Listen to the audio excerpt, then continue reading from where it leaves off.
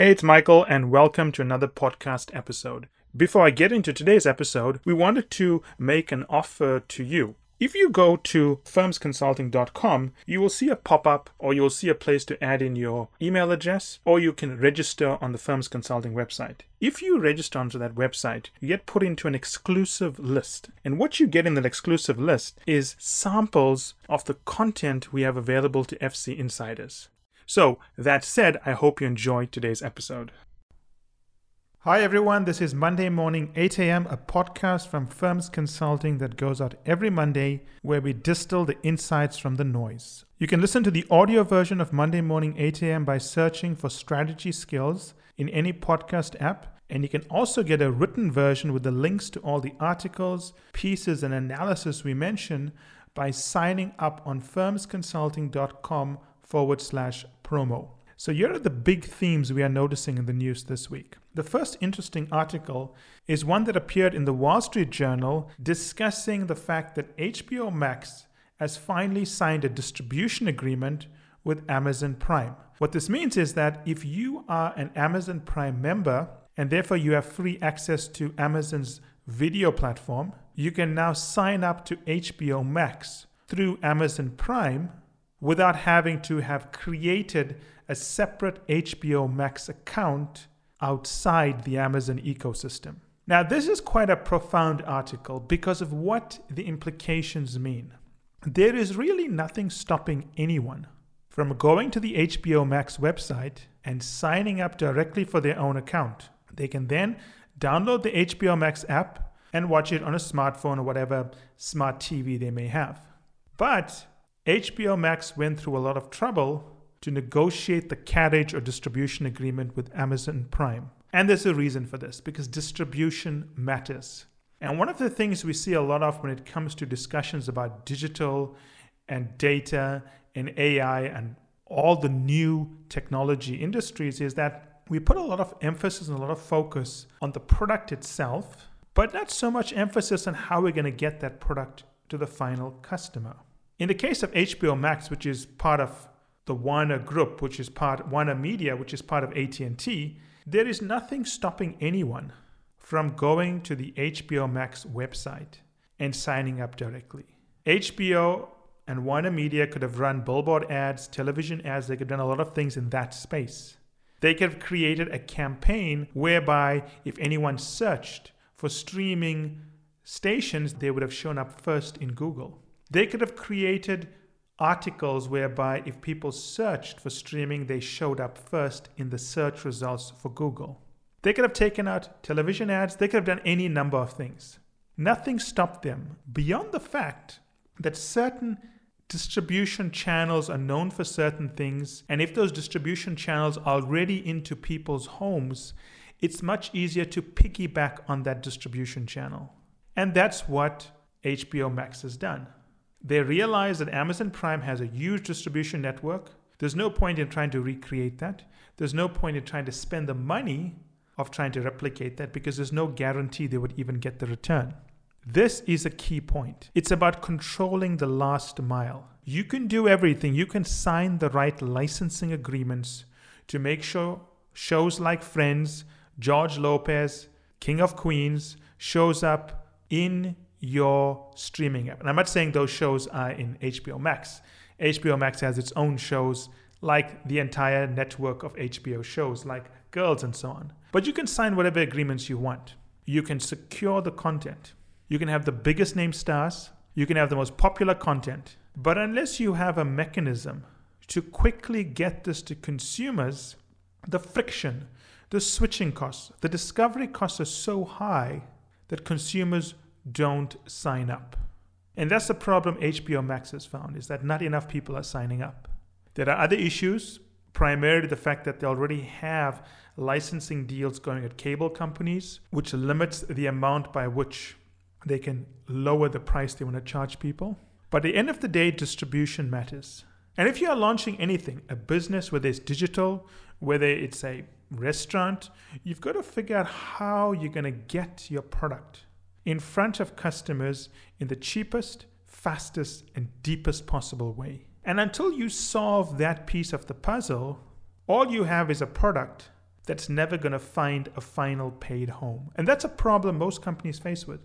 You can see companies today that may have a formidable product in their home market, but when they enter a new country, whether it's an Italian wine entering the United States, or a French cheese entering the United States, or a lamb from New Zealand going into another market, unless you figure out the distribution angle, you don't have a business.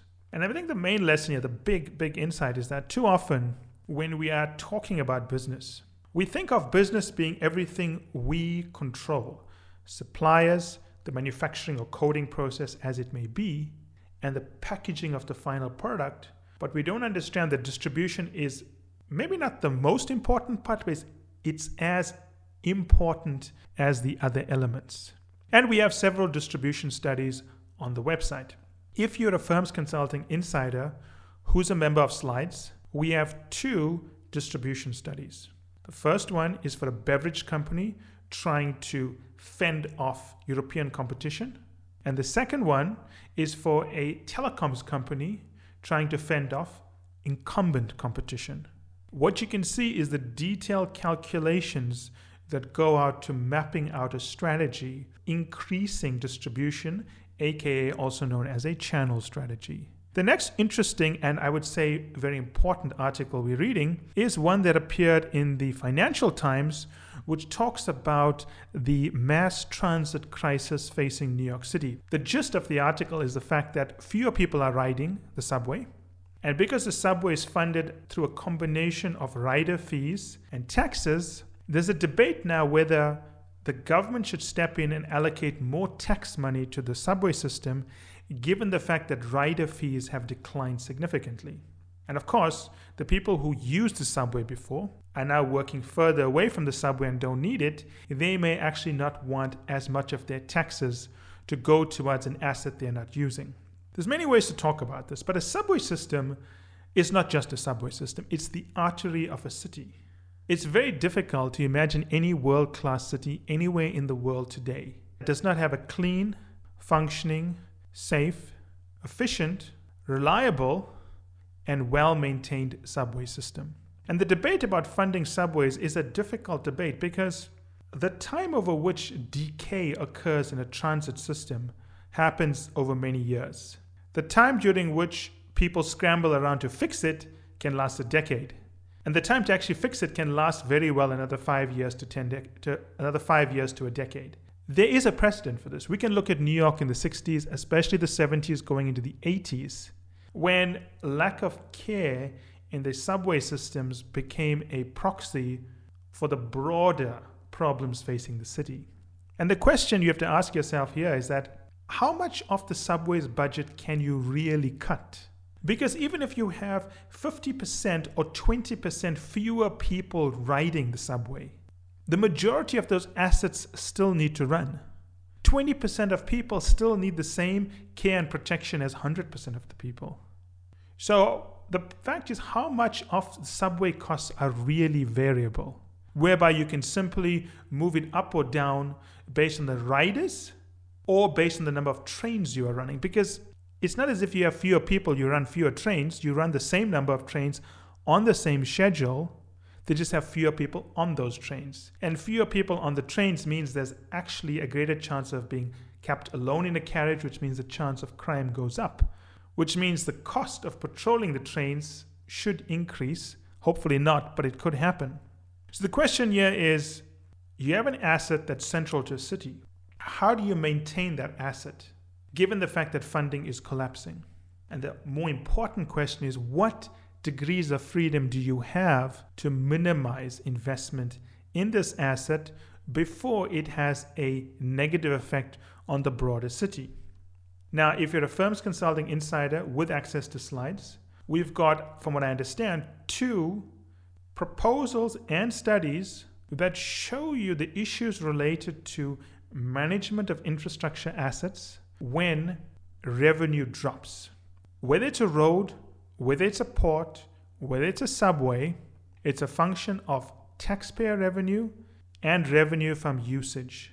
But one thing many people don't know is a lot of these publicly funded infrastructure assets, particularly like roads, a percentage of the fees they generate also goes towards something like a type of road accident fund, which is then used to compensate drivers during accidents. Now, that insurance mechanism is also underfunded in a situation like COVID, where ridership rates go down. So when you are restructuring the physical infrastructure, you also have to be restructuring the insurance fund. So the kind of analysis done is very different. The third big article we are reading, and for me it's one of the most interesting ones of all, is the fact that a number of Asian countries have signed, which is one of the largest free trade agreements in the history of mankind. And it's a big deal. It's an important thing. It's a fantastic achievement. And I think, kudos to everyone involved in putting this together. I don't want to talk about the merits of free trade and not free trade and what it means, but I want to talk about what it means at the basis of a company. Because let's assume you own a store, you own a company that buys up meat, cuts it up into little pieces, and supplies it to a domestic market. What free trade actually means is that previously, if trade wasn't free, there was some kind of penalty or burden imposed on non-domestic companies trying to play in your market. What free trade essentially means is that all or most of those barriers are now going to be removed, so that the only cost or only additional burden a competitor will bear if it wants to sell meat in your market, beef or pork or whatever it is the additional cost of entering your market, but no penalties.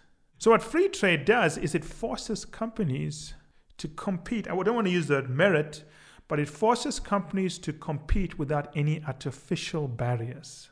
It forces companies to up their game. If previously you ran a business which was successful only because a government had erected barriers that made it impossible for anyone else to compete against you cost effectively, which means when they entered the market, the penalty against them was so large in the form of a tariff that their fees and their cost was higher than yours, and you could undercut them in prices, that would now fall away.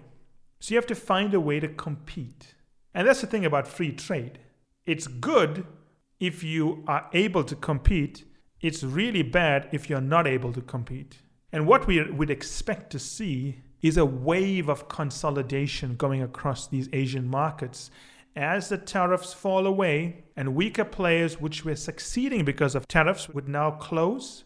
They'd be bought, or they'd be forced to merge to either bring in new skills or get the synergies and the economies of scale to compete against more fierce, capable, you can pick the word, competitors. So free trade's very good if you're a company that's been prepared to battle it out on free market principles. Free trade is very bad if you're a company that's been benefiting from some artificial tariff that's been protecting you, and you have not made any of the difficult steps to transition away from benefiting from that tariff. Now, Firms Consulting Insiders and Slides members, you will see that there's several studies we have, but my favorite one, where you can see step-by-step the analysis done, is for a national post office, whereby the government has deregulated the sector, and what they realize is that the only business they have that can make it is their courier and freight unit.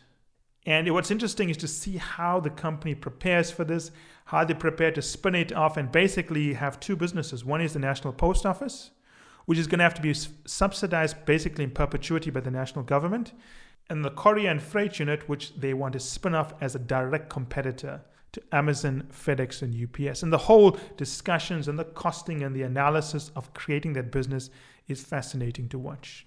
The fourth big story, and this one I particularly like because it gets to the heart of strategy, is a piece in Fortune magazine, which talks about how digital challenger fintech companies have started working more closely with established banks. It's an interesting article and you'll like it, but the reason I like this article is because it talks to something that we tend to forget about when we think about how to develop strategy.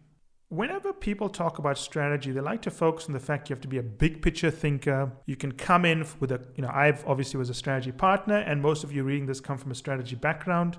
You go into the industry, you have a way of thinking about a problem whereby even if you lack subject matter expertise and industry expertise, you find enough things to fix. And I mean, that's for me the sort of catching point with consulting. Do you be happy that you found enough to fix to justify your fee and make the client happy? Or do you find the right thing to fix? I'll give you an example of this, right? I'm quoting now directly from the article. Many challenger banks have been able to thrive thanks to a 2011 law known as the Durbin Amendment, which lets banks with less than $10 billion in assets charge merchants up to 1.5% on debit card swipes, which is more than 7 times what giants like Bank of America can charge. This is the thing about strategy. It's about the detail. Imagine if you had been working in a consulting firm and you knew nothing about banking, and you had went in to advise a fintech, but you didn't know anything about this law. I'm sure you could find many opportunities for them to be better, more efficient, generate more revenue, but you probably wouldn't have discovered their biggest competitive advantage. And now I'm going to give you the deepest insight, the so what of the insight. Businesses are trying to find an edge. They are pushed back from finding that legal edge by the legislation that governs them, state, industry, city, whatever it is. Unless you understand the legislation governing you, you don't know where the edge exists. So a lot of business strategy insights comes from understanding the legislative detail around an industry. And I'll give you an example of this, right? When I was a consultant, and I did a lot of work in banking and resources and oil and gas and so on, when I would work for a banking client, the first thing I would do is I would look at the legislation governing them to make sure that we understand what is the room they have around which to maneuver, and is there something we are missing? And when I was doing this, I know for a fact that a lot of consultants, MBAs and so on, felt that I was wasting time. But I remember specifically for one client, we actually found in the legislation governing this bank that their mandate, the act of government that governs them, says they should earn a return that does not exceed inflation, which means they should earn an economic loss because their job is not to make money, it's to distribute money to low-income people. Now, before we came along, everyone was saying the bank should make a profit, but we were able to show them that the reason why this bank exists is not to make a profit. Now, many of you will be saying, well, you can talk to experts, they'll have the answers, but not always. Companies that find an edge, they find an edge because they either saw something everyone had seen, but they had realized the implications are a lot deeper than people had thought, or they are seeing something no one had seen before. In another situation, I remember doing a study for a major resources group, and we realized that for one of the divisions, had reclassified them not as a mineral extraction business, but as another type of business, they could get an enormous tax break. And it didn't require us to do a lot for the client to make some changes to the business so that the local government reclassified them. And it had a huge impact on their finances. It has a big thing that allowed them to be competitive. So it's a very simple thing. You're in business, and the referee in business is a judge, and the referee's guidebook is the laws. You don't have to go to a judge if you follow the guidebook. But if you are in business and you don't know the legislation that's governing you, you're clearly missing out on some opportunities, and you're clearly letting some other competitor exploit things that are not secrets because it's publicly available information. And that's the thing you got to think about. That's the thing you've got to know. And if you're an insider who has access to slides, you're going to see several studies we have, particularly one around disease management, where we help a company understand how they can lower the cost of treatment by figuring out that there's different laws related to which countries they source drugs and medical supplies from. One has tariffs, the other one doesn't have tariffs. The other one has an agreement with the host country, the other one doesn't have an agreement with the host country. It's all about knowing the legislation. As a final piece of advice for everyone listening, I want to remind you of 3 things. As you go through listening to this podcast, the books, the videos, using slides and so on, it's important to understand that when we talk about leadership, it's not a formal title. You can be the most junior person that nobody may like, nobody may respect. They may take you for granted. They may criticize your work, but you can still lead. Lead is about showing the team direction. Even if they don't want it, it's about leading by example. And what I hope everyone does is they choose to be leaders. The second thing you have to do is always remember that everything about strategy is a promise. What's important is you implement. Whether it's a document you prepare for a client or for your own company, that's wonderful. But at some point, you either have to learn the skills to implement or you have to move into a position to implement it. It could even be about your career strategy. It's wonderful that you're listening to all these podcasts, and we obviously appreciate you as a client and as a listener. It's wonderful if you buy all the books, but you've got to actually start taking what you're learning and rolling it out into your career. Which brings me to the third point. You have to be measuring what you are doing. Are you more influential with people with whom you work and communicate? You should be more influential if you're using a lot of what we teach. Is things going faster? Are you able to hit the right issues? Is there more agreement? Are things being done at a lower cost, higher rate of productivity, higher revenue? If you're not measuring what you're implementing, you don't know if it's working. Set your measurement cycles to monthly. Don't measure things weekly. It's very difficult to get enough traction from week to week. But in a month, you can step back on the last Friday of the month and say, okay, I've tried this approach. I tried this in a meeting. What happened? What didn't go well? You always have to be going through a process of iterations because everyone's going to have a unique circumstance. The team you're working with may require you to communicate in a way slightly different from what we recommend. So you got to say, okay, I only use an executive summary with my team, but I realize they want more detail. So I'm going to make a little bit of a tweak and I'm going to add in a second slide with a bit more detail. But the goal is still to get them to agree to implement something so the company's bottom line and share price improves.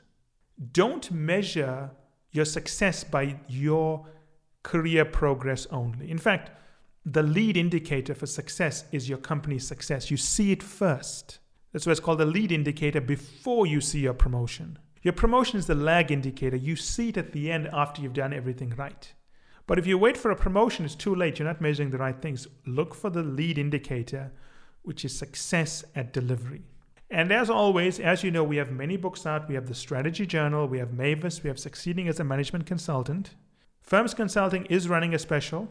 If you buy the book and post a review on Goodreads, and if you have time and would like to do so, post one on Amazon as well, and you submit a copy of your receipt to support@firmsconsulting.com. And there is a deadline, so you should do this sooner rather than later, and you should write to support to find out the deadline. We will give you a complimentary 1-month access to the accompanying video programs that go into the concepts in the book in a lot more detail. Some of the video courses will come out this year, others will come out next year. So please write to support to understand all of the criteria. But as always, I hope you're enjoying this podcast series, and we will see you next week, Monday at 8 a.m. And that's it for today's episode. I hope you enjoyed it as much as I enjoyed doing the episode. Finally, I want you to remember that the only way to get access to our special offers, the only way to get our special pricing, and the only way to get samples of our content is to join the list on firmsconsulting.com. It's the only way also to get access to our unique advanced content that we make available to insiders. So if you want to get a sneak peek of things, test it out, see what's in there, this is the place to go. And finally, I want to thank you again for making us one of the largest podcast channels around the world for careers and for the 2 million downloads and counting.